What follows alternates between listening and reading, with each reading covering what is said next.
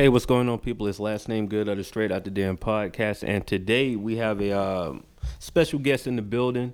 I'm trying to think where did we first meet? It's been a minute. Maybe A3C 2016. It's been a minute, and we've crossed paths in a couple of places. But if you don't recognize the voice, it's the homie D Horton in the building. How you doing, bro? Man, what's good with it? What's happening out there, world? Glad to be here. Coolin', man. I feel like this conversation is long overdue. Word, it is. Long overdue. D Horton was also on the last Dead Music Fest. Facts. He killed that. Definitely had an electrifying performance. So that's great. You know, we always want a great performance. You know what I'm saying? Right. Nah, it was epic, man. Like the energy in there. I feel like people was waiting on me to come up, and as soon as we got on stage, you know, I feel like the crowd was swelling almost. So you know, it was a great experience for sure. Definitely, man. So you know, with this podcast, what we do is kind of walk people through. It's really providing a platform for artists, you know, to give them the chance to not only tell their stories, but we also talk about how to survive on this indie circuit, because we know like this is not a walk in the park type thing. Absolutely. You know what I mean? So for you, where's D Horton? Where is the start for D Horton? Yeah, so musically, I mean, obviously I'm from Columbus, Mississippi. I was born in Detroit, Michigan. Grew up in between Columbus, Mississippi and Atlanta, but my family, everybody's from Columbus, Mississippi, so that's my home. So coming from there, you know, you get this like underdog mentality, even from being from Mississippi, period. Word. It's just like people just, when I go visit other places, they're like, oh man, they still hanging people down there and all that, which, you know, crazy thing is, some of those stereotypes are actually still true. You know, they are doing crazy stuff in Mississippi, but, you know, they think that you're behind, like you're stuck in the past. So when I began rapping in 2012, late 2011, early 2012, I just didn't have a lot of like Mississippi identification. We had Crit, we got David Banner. Obviously, there's like legends and other facets of music, but as far as hip hop is concerned, you know, in comparison to the West Coast and the East Coast, you know, we don't have that plethora of artists to pull from. So I just drew my music inspiration from the internet.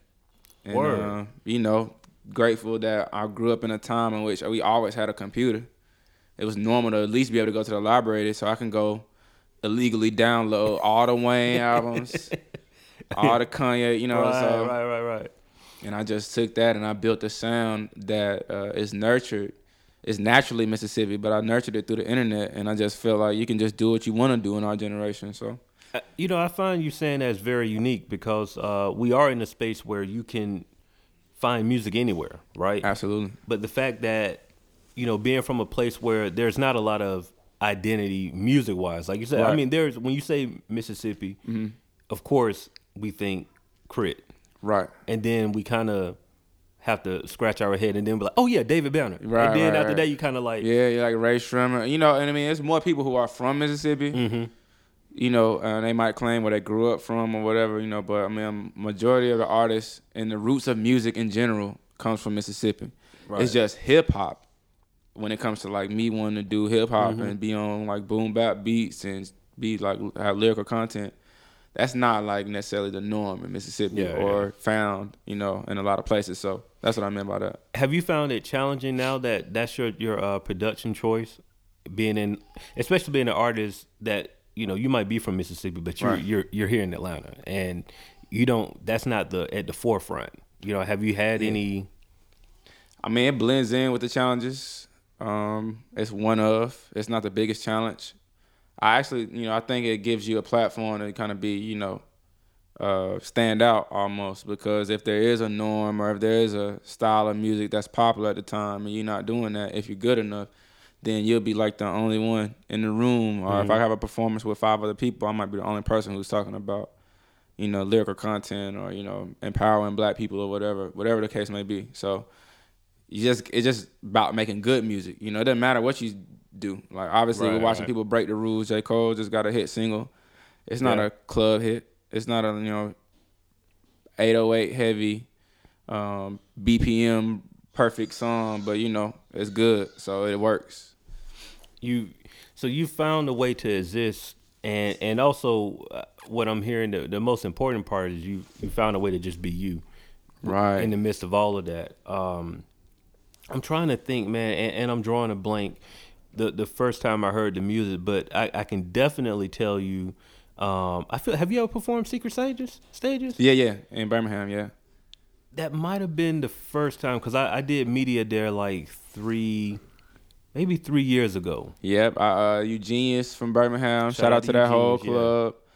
That might have been where it was at. Yep. Nosa, Foster, and Love More, and all those, and Club AM, and a plethora of people who have adopted me in Birmingham, and so they've either brought me out on their stage or this past year I had my own stage out there, and Birmingham's always showing love, so definitely Secret Stages was that might have been where it was at. Yeah, for sure. Because I was, for y'all that have never seen D. Horton perform, he's gonna stand out. I'm just gonna say that, and the reason why is because it's natural energy. Number one, like you have a natural energy about yourself, and the truth is, if you want me to be all the way honest, like a lot of people don't know how to perform. Right. So when you run across somebody that actually knows how to perform, you stand out amongst the rest of the people. You know what I mean? Yeah. So I mean, that's the thing. A lot of people just get into rap and they just know how to rap, and then they fall into performing, and now they got to figure it out. Mm-hmm. For me, I was performing way before I was rapping.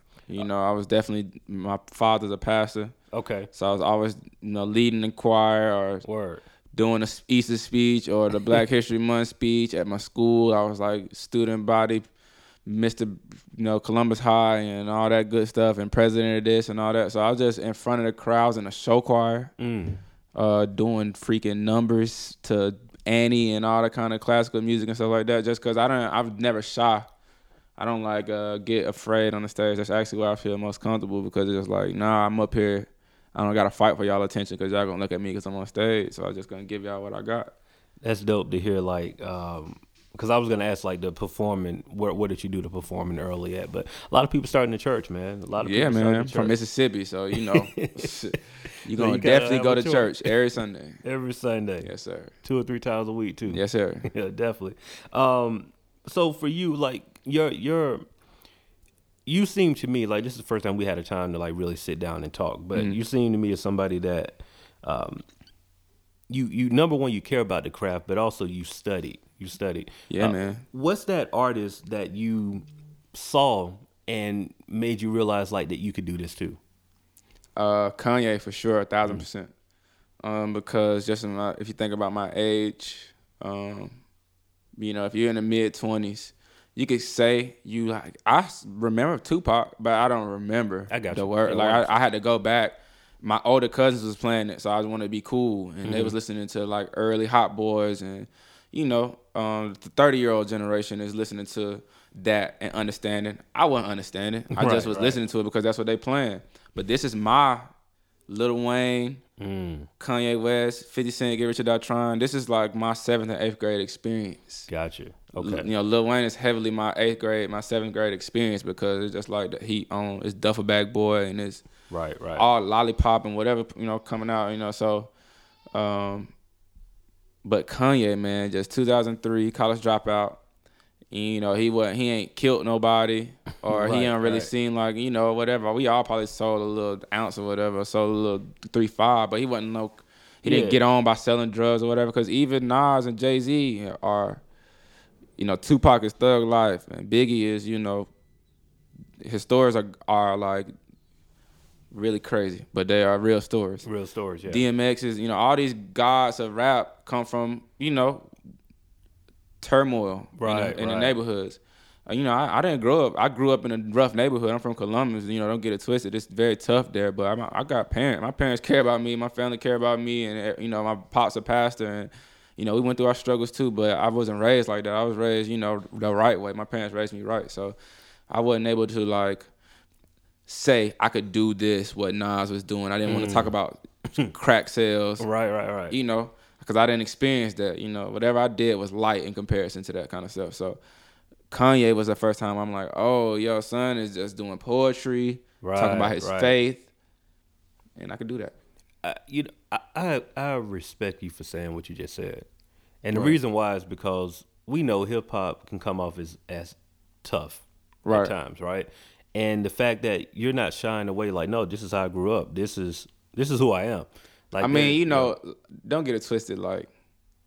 you got to be affiliated with one gang or another, depending on what side of town you're on in my city. Right. And we definitely had a gang violence. In high school was like the toughest turmoil of gang violence in my city during my high school years and all that. But I always felt like I had people who would protect me and look out for me, without having to be affiliated with anything, without having it. So because of that, God blessed me to live a life as a leader instead of a follower, because I felt confident that somebody would have my back.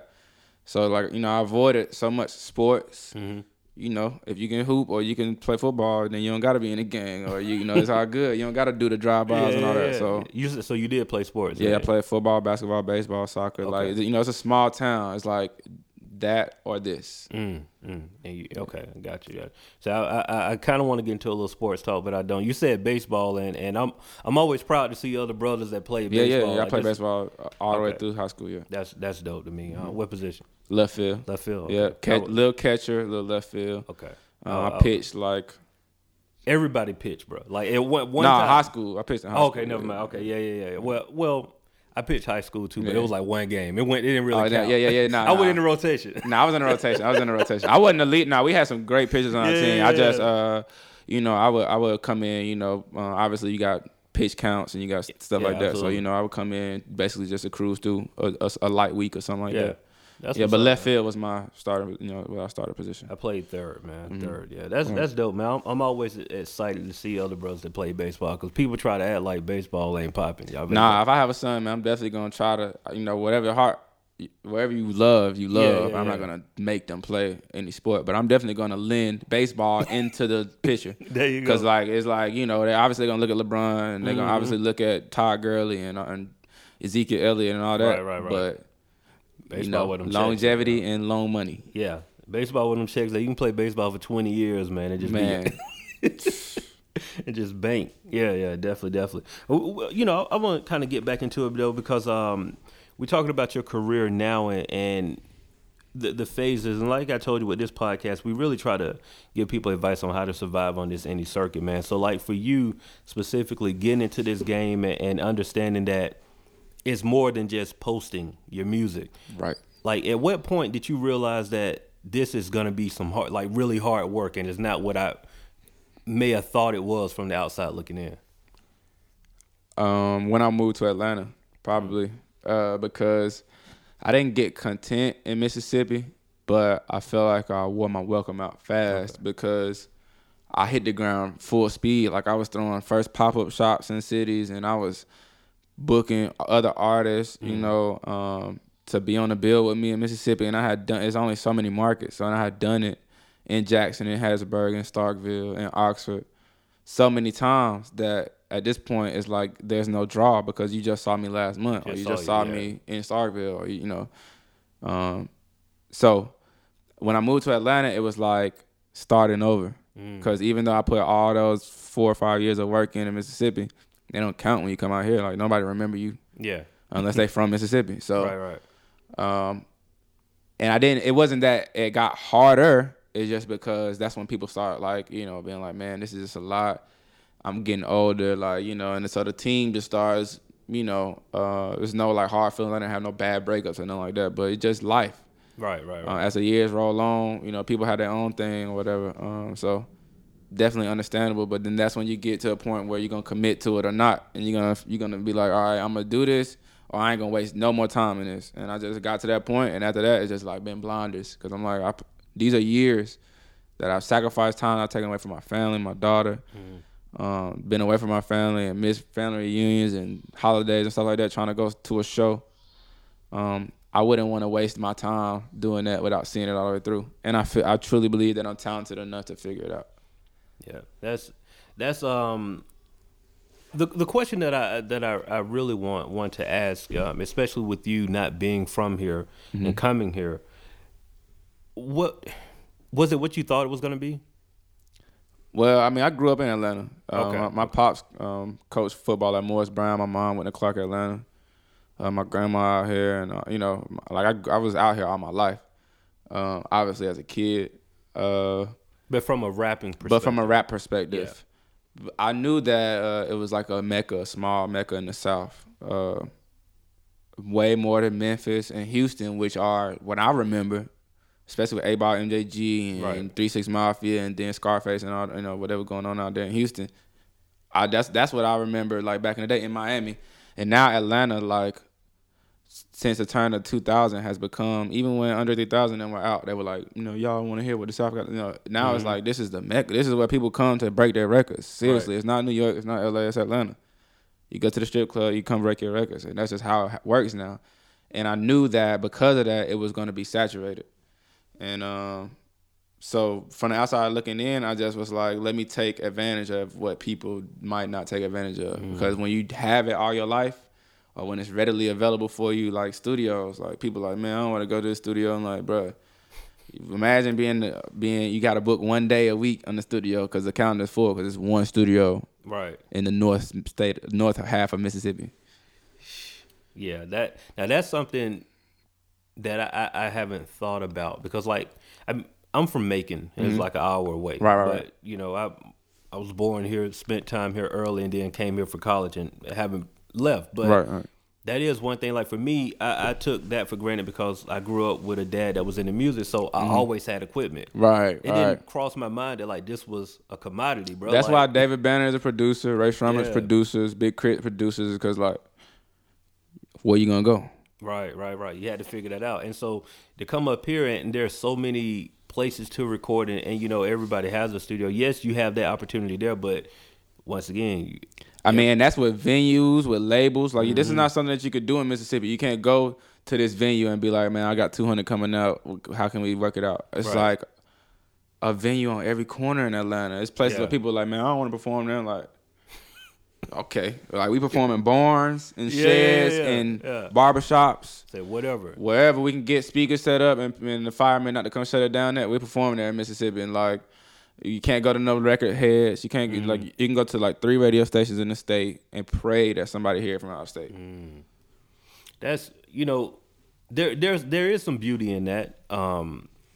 But also you can get super comfortable. Like you said, like, and especially being here because, I mean, even I personally said, like, no, I don't want to do nothing here. No, it's happening, and it's driving a false competition. Like, people competing for that one radio spot or that, like, it's the amount of people in Atlanta is almost equivalent to the amount of people in the entire state of Mississippi. So it's like, why are we fighting each other over this when we should be trying to break out of this bubble? You know what I'm saying? And it's just like you get a little backlash if you leave, or you like, oh, you think you're gonna be good because you went to Atlanta. I'm just like, no, I'm thinking that ain't no record heads here, ain't no label heads here. So until then, let me go find them. Yeah, you're somebody, an artist that understands the importance of touring and going to different markets, right? Right. And I, for one, can say that out of the artists that I talk to, one thing that they find out to be super important is that, you can be in Atlanta. Atlanta is the Mecca, and there's a lot going on here. But the minute you get out of here and go somewhere else, your eyes are open. Right. It's like, oh, wow. Right. And you find out how much weight Atlanta actually carries, too. Because you tell people, I'm from Atlanta, and they're like, your word? Like, it's just different. That's, it's one of those things that I think every artist needs to experience. Like, just leave wherever you are and go somewhere else. You got to, man. And the beauty of that is you build resources and a network. Absolutely. That you're gonna need. And I promise you, I've seen so many people flame. This is what I feel is pivotal about my career. Okay. We talked to Capital, and we talked to other people. I don't even want to start doing that. But we talked to people. If they came in right now and it worked for a year and it flamed out, I have a foundation. J. Cole had a foundation. Right. Chance the Rapper had a foundation to where it's like, I'm not going to flame out and now I'm done because all they knew was what the label showed them, and the label don't support it no more. Like, I still got 5,000, 10,000 people across the world who already feel like I'm the best rapper in the world. They already feel like I should be compared to Kendrick and J. Cole. They just feel like nobody know about that. They're not going to leave if the label leave. Right. That's why Crit is still surviving now, because he built such a foundation. I think that going on the road to these B cities. Yeah. I built a beautiful tour, Birmingham's and Tallahassee's and Baton Rouge and Nashville, Tennessee, and that's not Atlanta. That's not L.A. Yeah. It's not Houston or New York, but I can get 150 people out there, sell some merch, and I put some money in my pocket. And now every time I go to that city, it's more people. It's like they really love me. They don't get to see everybody. Like we in Atlanta, and that's what I'm trying to tell you is like out here is just the beautiful thing about it is also a curse. Absolutely. You get so used to seeing these people at the mall, used to seeing this radio head, used to seeing this label head that you don't even take advantage of the opportunity when it's right there in your face. You're like, man, I don't want to look like no sucker walking up to him in the club. I'm like, man, I ain't gonna never see this nigga again in my life. I'm about to go be like, look, bro, I know you drunk. I know it's lit. Yeah. Just if there's any inclination that this might be a wise decision in your head, like you got a feeling or you tingling in the back of your neck right now, whatever it is, that give you like a sign like, oh, let me check this kid out, man. He a little different. Just try it. And if you try it, anybody. And that's what I'm confident in. Like, we go talk to Dr. Dre or anybody, they're gonna like what they hear. They're gonna like what they hear. That's that confidence in it, man. And you got to have some level of confidence. If not, you really shouldn't be doing this. But that's another conversation. That's another conversation. You did a project. Man, I'm drawing a blank on the name, but it was dedicated Dungeon Family Outcast. Yeah. Dungeon Baby. Dungeon Baby. Dungeon Baby. Yep. Yeah, Dungeon Baby. All right, so I'm a Dungeon Family head. So facts. When I saw it, I'm like, oh, word, you going there with it? Yeah. And to listen to it and know that, oh, you not only did you go there, but you made it special. Yeah, you know it was special for me. That was important for me. Right. How much of an influence is Dungeon Family just in your whole like artistry and altogether? All the influence out, like not just music, just how I live my life, how I carry myself. It's like CeeLo Green is the first person to ever put me on stage. Oh, word. I was like 7 years old. Okay, hold on. Stop in the story. Tell us that. 7 So years Morris, old, my CeeLo dad Green. was defensive line, middle linebacker coach at Morris Brown, 97 through 99. Y'all remember Freak Nick was here. Yeah. Morris Brown, College Park, Clark, Atlanta. It's going crazy. We lived in Sarah Allen Quads. That's where the football players stayed at. My dad was a a residence person who lived in the dorm as well. Yeah. So he coaching and living with the football players and all that. So basically my room is on Martin Luther King Street in South Atlanta. If you look out there, you see the YMCA across the street. I used to go to Centennial Place, private school, sponsored by Georgia Tech. And so when Freak Nick was here in 98, 97, 98, 98, Freak Nick 98, I think. That was the last year. And this is when BMF had like all the black navigators tinted out and they riding through. Like I remember this vividly. Yeah. They had a performance. Bronner Brothers was through a fashion show at Morris Brown during that week. CeeLo Green performed. Closet Freak was a single out at the time. And I just was the football mascot. Because again, I lived there. And I was a kid. I was a young football player, my pops, and he the defensive line linebacker coach. So he the rowdy coach. Yeah. And it's just like, I'm his son, you know. So I'm the mascot. And it's just dope. Like they in there partying. They got me with them. One kid from Ohio played tight end. His name was Jock. He always carried me around like all that, whatever.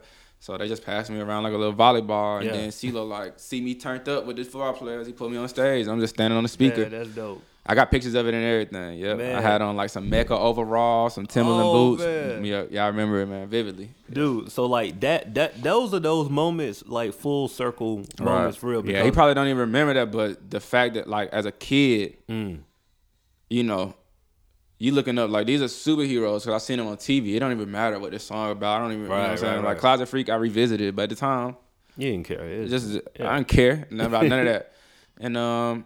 And then, you know, like I said, with my parents being religious and my mom being a first lady and my pops being a pastor, they definitely let me choose what I wanted to choose. But they were like, you know, wanted me to lay off of the Biggie and the DMX, which I naturally, because my older cousins, I'm like, I want to hear this. I want to hear it's dark and hell, it's hot and all that. But they like, nah, go, you can listen to Kanye, listen to Outkast. Because, no, I don't get it twisted. Yeah.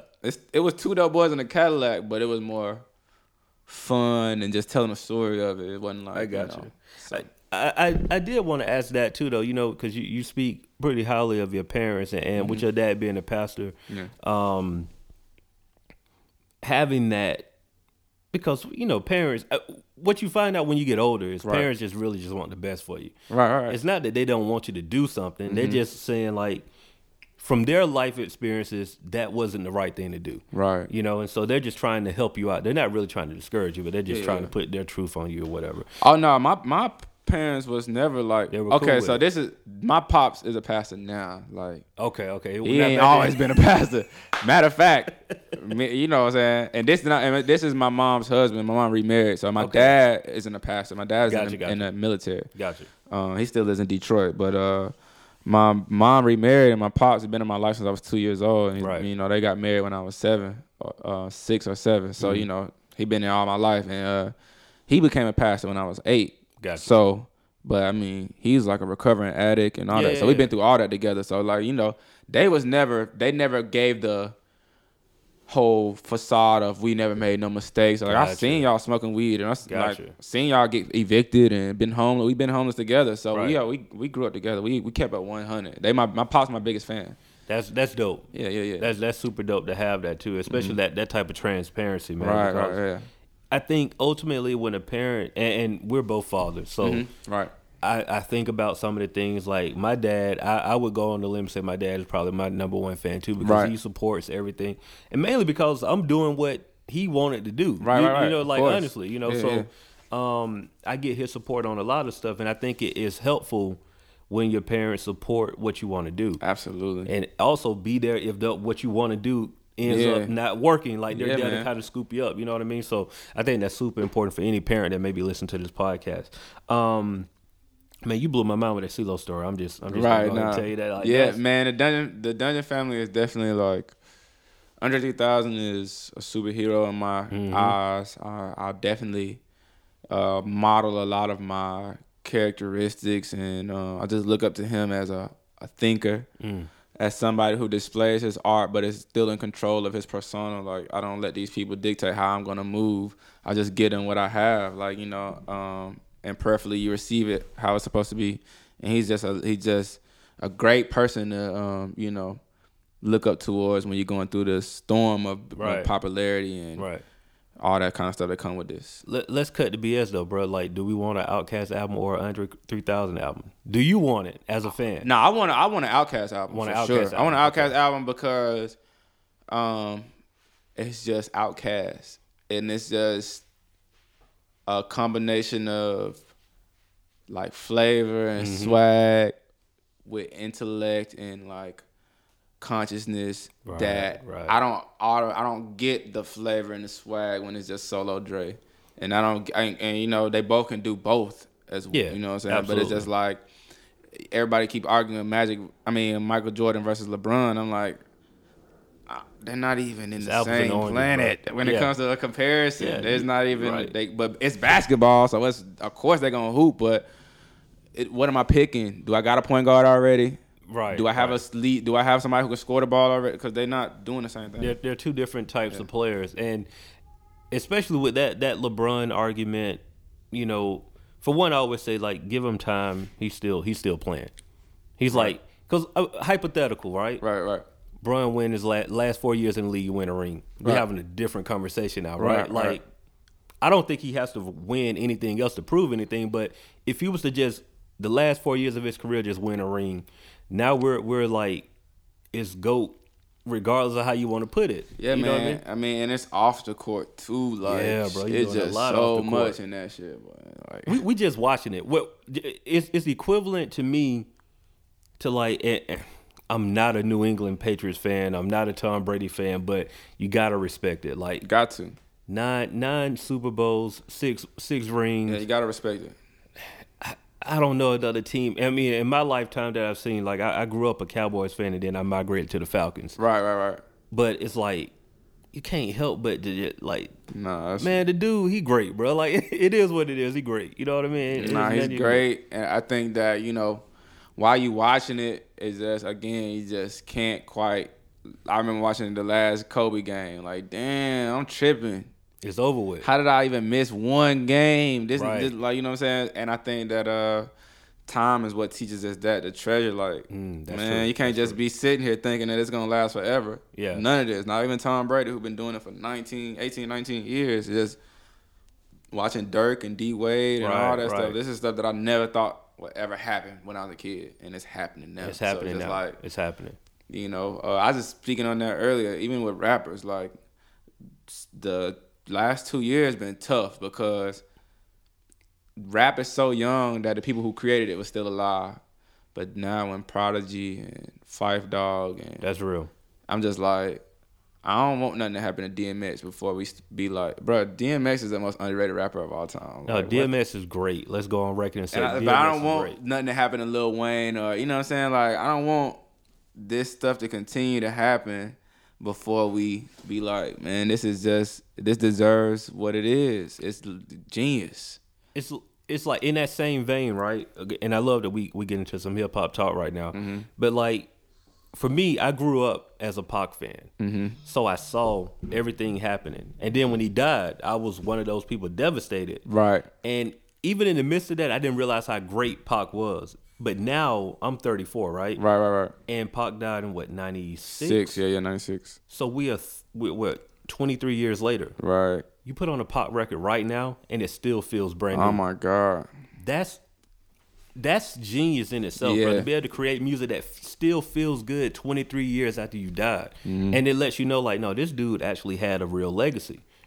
You know what I mean? And so, you know, with legacy building, is that something that you think about when you're creating?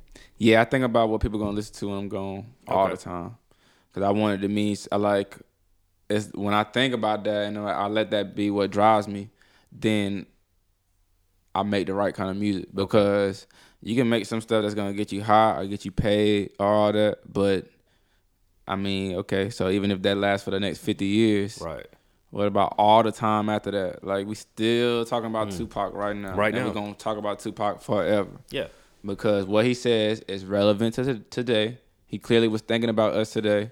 And with the time to appreciate it, we can listen to it with a different ear and we can understand exactly. It's like, while it's happening, it's just hard to get people to truly cherish because they think it's not going to end. Yeah. That's so true. That's so true, man. And being in like I always say, for me, I understood. I remember. I'm old enough to remember how it was, but I'm also young enough to know how it is now. And so I'm stuck in the middle. So at times I get not discouraged, but I can get tight with how the music business is operating now, because I remember a time where it wasn't easy, but it felt easier just because you can get your foot in the door and you can actually work on something. Now you don't have to get your foot in the door. You can just do it. And so it's great that anybody can jump in and do it. Yeah. But on the flip side, it's like anybody can jump in and do it. So for you being somewhere, and I'm assuming you're younger than me, but being where you are, do you get a chance to get that discouragement of like knowing how things could have been, or are you solely focused on what things are now? Well, I think that the power back then was so concentrated to the labels and the DJs of the club and the radio station that you would still have obstacles to get over. If you weren't connected or plugged into the right people, then how were you even going to get to the radio stations? And so now the internet provides an opportunity for us to reach the masses or reach a plethora of people without having to have a plug or a connection. So, it's give or take. It's like, do I want to have to fight through the door handlers, or do I just want to like stand out in the crowd? Either way, it's going to be challenging. I don't know which one is better, because I obviously didn't live through that era or have my career through that era.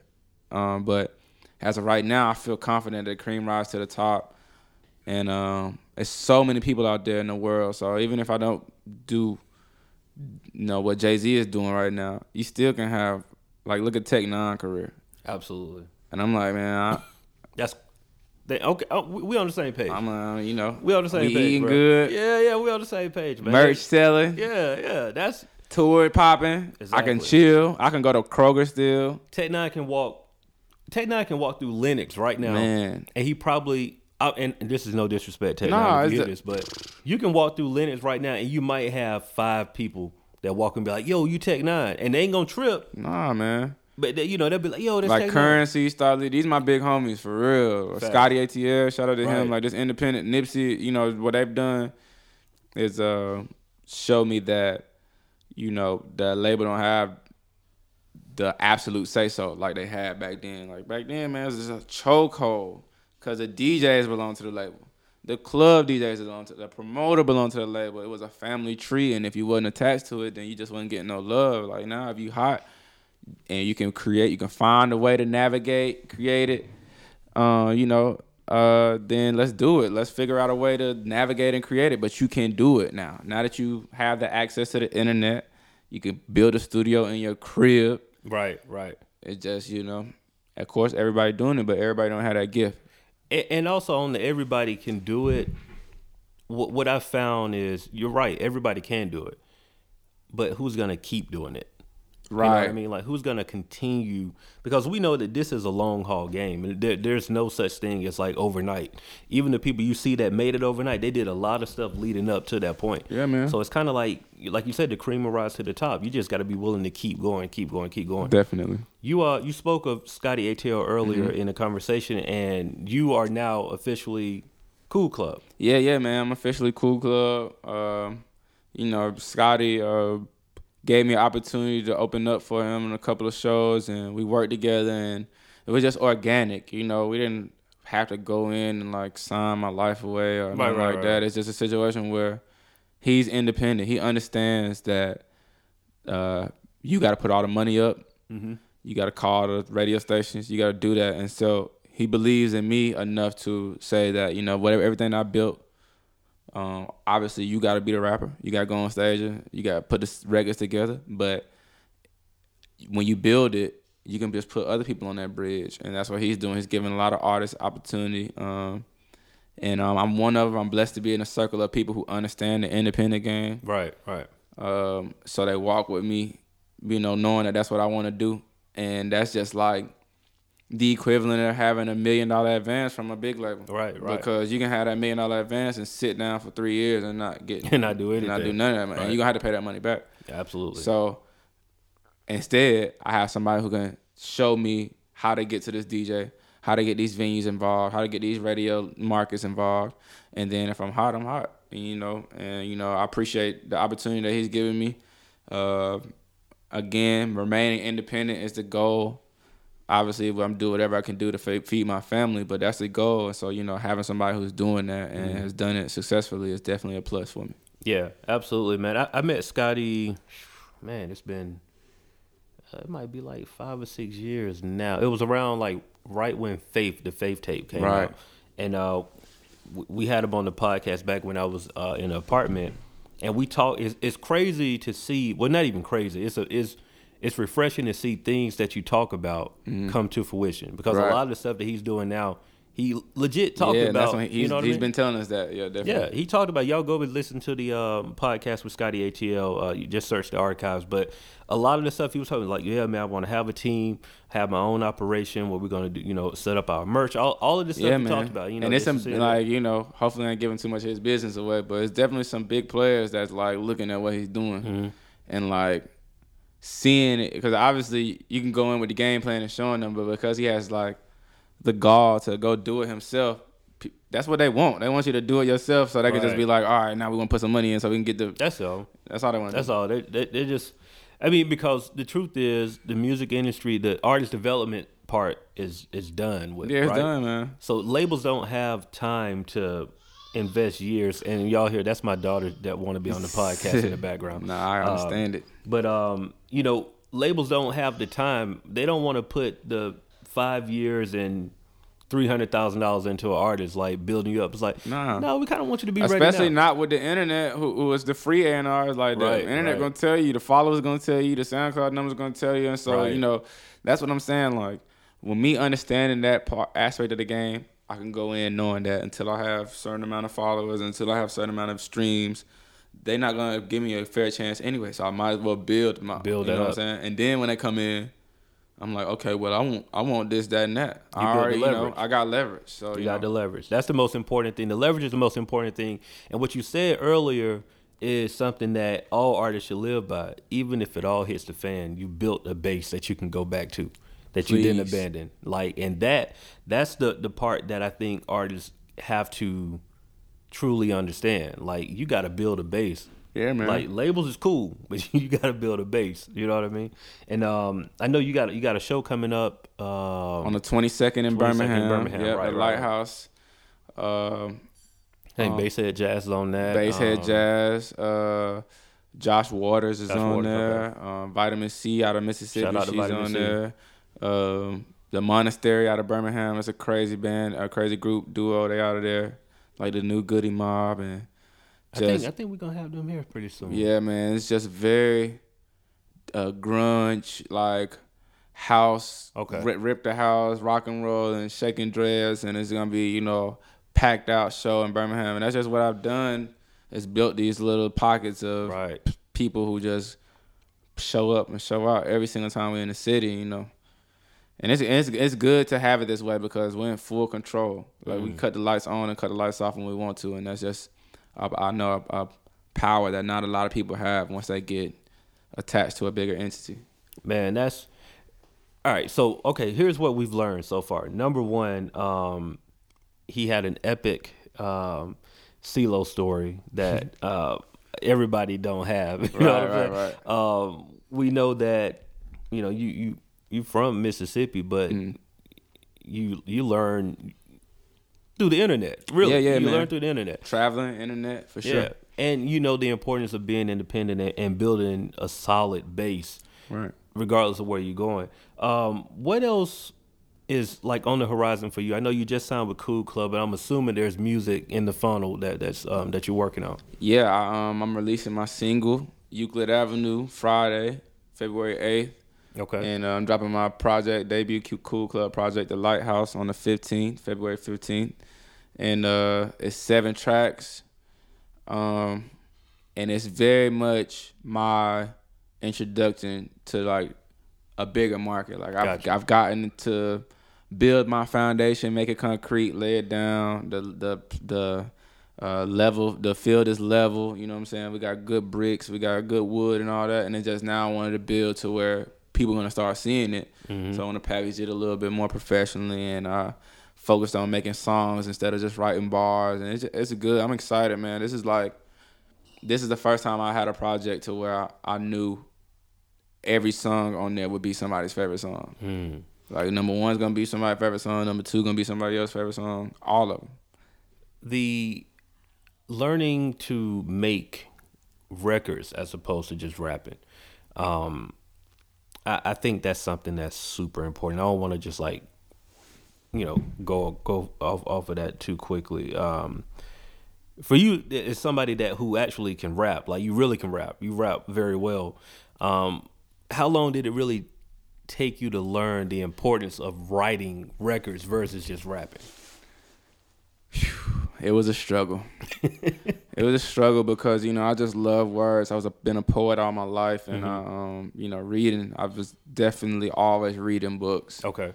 And just being able to travel. If you can't go there literally, then you can go there literally. See what he did right there. That's those are bars. Those are bars. Rewind and listen to that yeah, again. facts. So so I did. I traveled a lot in books, and so I just want to write so much, and there's just so much going on in my head, and it's just like sometimes you can just beat people to sleep with lyrics, and so moving to Atlanta helped a lot because obviously you're not even getting played if you ain't on a certain wavelength or standard out here. So it's just like, all right, I want to at least get my foot in the door. Right. And so and then Scotty helped me a lot with this. He heard what I had been putting together right before we got everything situated together as far as me doing a project. And he was just like, man, this is just too hard. And that's what his first response was, this is just too hard. It's too much. I don't want to listen to it again because like I don't want to think that much. And I'm like, I understand what you're saying. I was like, but it's a lot to think about and I don't want to be numb out here. He was like, all right, so you got to fool people. You got to make people feel like they thinking while they numb. And I'm like, dang. So I'm just like, I got a little bit more melodies. And but I'm still saying the same thing. I'm still telling you to stay aware. That's all I'm trying to get people to do is just stay aware. I'm not telling you that it's Jesus or it's Buddha or Muhammad. I don't know. I'm just telling you keep reading, keep researching. Right. That's some sound advice that Scotty gave you too, because and don't get me wrong, there's markets for just rap. There are markets for just rap. But we are in the record business at the end of the day. You got to figure out business. It's a business. And you got to figure out how to make records some kind of way. You got to figure out what's going to make people continue to listen. Yeah. And, the best songwriters figure out a way to give you a message and be entertaining. Right. Kendrick is great at it. Right. Cole is great at it. Absolutely. Ross, Jay, like a lot of people are great at doing it, and it is indeed a skill. You know what I mean? It is definitely a skill, but it's an important skill to have, man. Because I think like, you know, obviously everybody has their little talks about Drake and writing and whatever, but Drake does write, and he write a lot of his music, and he wrote majority of his early music, like So Far Gone, October's Very Own, and all those projects. And if you listen to what Drake was saying, like last year when he was talking about if he would have remained conscious, like he had a very tough transition to wanting to be the best bar for bar rapper to like understanding that balance. Right. I mean, he still got bars because we still. I mean, I don't care what y'all say. Drake has put bars on every album. He did. It's just focused bars, and now they are impactful. You know what I'm saying? When it's a punchline that's crazy, it's twisting your face. Versus if you listen to the Nas, you don't got time to twist your face because the punchline is every line. It's every line. And I just wanted to get in between there somewhere. You gotta find me a pocket. You feel me? And you know, believe it or not, one of the people that are great at doing that, ironically, is Andre. Yeah, man, exactly. He's great at doing like. I mean, I'm an Outkast stan, number one. Right. But I'll say this. I don't think that Stacks have ever wrote a bad verse ever. Like, I truly believe that. And I'm trying to be unbiased with it. I truly believe that. But he's also figured out ways to entertain you. Yeah. Educate you at the same time. Like, Hey Y'all was just a time where I first started understanding this is like Jesus Walks. Let me see the top 5 songs at that time. I was like, what would I be without you? Jesus Walks. Oh, man, you in the era. Hey Y'all. Yeah. Many Men, because that's on the same CD. Yeah. And Through the Wire, maybe, and like some other things. Like, and it just was a time where I'm like, okay, all of these are conscious fucking songs. Y'all not understanding what I'm saying. This is conscious music. Kanye on Jesus Walks and Through the Wire, and 50 Cent on Many Men. That's a conscious song. Yeah. It just was nursery rhyme consciousness. Yeah. It's like, many men wish death upon me. I'm like, bruh. Like, think about that. Just like, I mean, and you're right. That's like such a serious line. That's a serious bar. Many men wish death upon me. Blood on my eyes, Lord, and I can't see. Are y'all not hearing this man cry out for help? These people trying to kill him. Cried out for help. Kids, old folks, everybody is just humming along, unconsciously talking about a conscious concept. Yeah. That's the genius in it. And, you know, a lot of times artists don't get that type of credit because the melody the melody doesn't make you think. It's just like what Scotty said. Like, yeah, you got to have it dumb a little bit. You got to fool people. Yeah. Like, this melody is making you think that, oh, it's just singing. It's all happy.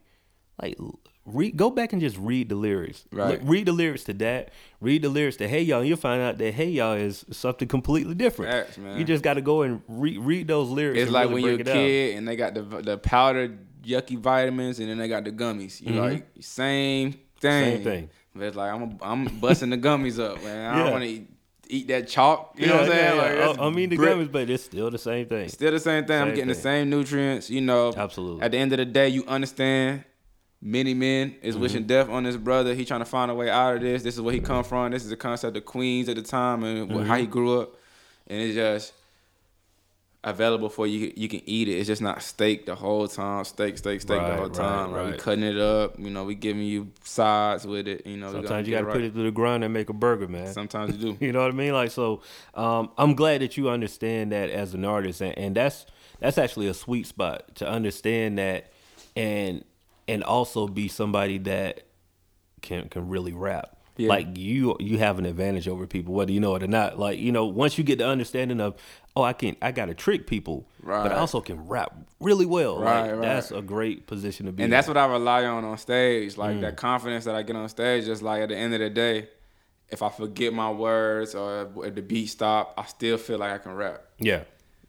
So it's just like, okay, well, if all else fails, I still got that, then I ain't really worried about failing. Because just like, whatever go on, I'm going to just drop some crazy shit. And I feel confident in that. So it gives me the ability to go and work on other things like finding a pocket. Right. And learning how to make records, which is things that I want to do because, I mean, I want to be successful in this business. That's dope, man. So look, shoot, I have this thing called 3 lazy questions, right? All right, let's do it. So I ask these questions. I just want you to give the first thing to come to mind, and you can elaborate on it, but Right. just the first thing. So first question. Okay. Your earliest memory of hip hop. Lil Wayne. Lil Wayne. And when I leave it so greasy, and then I squeeze in between it, and I come through in a Rolls Royce. Is that Baller Block? Leave it with no choice but to hop up in it and just let me make them Project boys. Chick. Okay, yeah. Yeah, we sitting in my grandma's living room in Columbus, Mississippi, and my older cousins playing WWE or whatever on the PlayStation, and I'm just trying to be around, trying to fit in, not get kicked out the room. And I just remember my cousin creating a wrestler on the game, and he named him BG, Baby Gangster, and all that. And Cash Money was that was like, what, 7 years old, 99 or something, 7, 98, I was 6. So. Yeah, something like that, yeah. Yeah, and I remember Tupac and Biggie, of course, but I'm 4 or 5 years old and they died, so it's just like, how much of it am I going to be able to recollect on my own? Right. All right, question number 2. If you could change anything about hip-hop, what would it be and why? I would change the perception that older people don't rock with younger people or vice versa. Because old is relative. This isn't country or jazz or gospel. Yeah. Like, y'all niggas is still alive. Yeah. You know what I'm saying? So, like, well, you know what I'm saying? What are we talking about here? Like, we just started this in the 70s. That's so true. That's so true. It's still young, bro. So it's like, just don't. I think we're getting growing pains confused with, disconnect. Like, there's this is the cool thing to say. It's like, you get on a radio interview, like, why the old niggas don't fuck with the young niggas? Yeah. It's like, when I go out, old niggas is pulling up on me like, man, I love what you're doing. And I'm seeing other people who are doing hip hop like I'm doing. So it's just like, if you don't like little so-and-so or whatever so-and-so, you still can find artists to focus your energy on instead of downing and dissing them every single day. You can find the D. Hortons or the Scotty, like people who are still making things that you can refer to back in the 2000s and 90s. Right. All right, so last question. We asked people. Now I just drew a blank on my last question. So we had you told us your earliest memory of hip hop, and you told us what you would change if you could. Last question. 5 years from now, okay, who would you want to do a record with? 5 years from now, I would want to do a record with Andre 3000, Nas, and John Legend. Man, that's a wonderful combination. That's a wonderful combination, man. I'm speechless. That'll be dope. That'll be dope. You know what I'm saying? That'll be dope. Under 3000 just come in at the end and give one of his Frank Ocean, Tyler Creator disappearing acts at the end of it. Me and Nas just exchanging bars, verse to verse. I feel like Nas is the greatest lyricist of all time. And, that's the standard for me. And just go verse for verse with him, John Legend singing something soulful. And then Under 3000 just come in. I feel like Nas, Tupac, and Under 3000 combined and created me. All right, so look, I'm gonna add an extra question on that song because you came up with the record. Who producing it? No ID. Okay. Q-Tip. No ID and Q-Tip. Yeah. No ID and Q-Tip. Yeah. I like that. So we got the dream collaboration. The dream collaboration with D. Horton. We got 3 Stacks, Nas, John Legend riding on the hook, all over No ID and Q-Tip production. Yep, they was in the room together. Ain't no sending no emails or nothing. Oh man, that's beautiful. John Legend playing the keys on top of that shit. Under 3000 playing the electric guitar at the end. That's dope. me and Nas just smoking weed, talking. And we ain't writing no verses down. We just whatever you feel in your heart to say to the people, tell them, but don't be afraid because I'm Nas. I'm co-signing you. That's gonna give me oh man, the ultimate confidence. Like if Nas be like, nigga, I like your raps. Right. Then what can anybody else tell me? You there.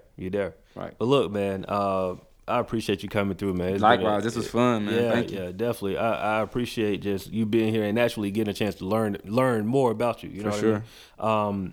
Let's do it again after the tape drop. When you listen to the tape, for sure. Let's come back and talk about it. I definitely want to hear. I want to hear more music. Tell the people how can they connect with you, social media, all of that. Right. Yeah, you can follow me on Instagram, Twitter at @KS_D Horton. That's KS like King shit _D Horton on. That's Facebook and all that. You can go to www.davetheRapper.com. That's my website. And if you just reach out to me on social media and all that stuff, man, I'll definitely reach back out to you. So, it is what it is. Just hit me up. I'm not afraid of the people. I like to speak to everybody, so it's all good. For sure, man. Well, look, man, this is Last Name Good of the Straight Out the Damn podcast. We're here with the homie DS Horton. We out. Let's do it, man.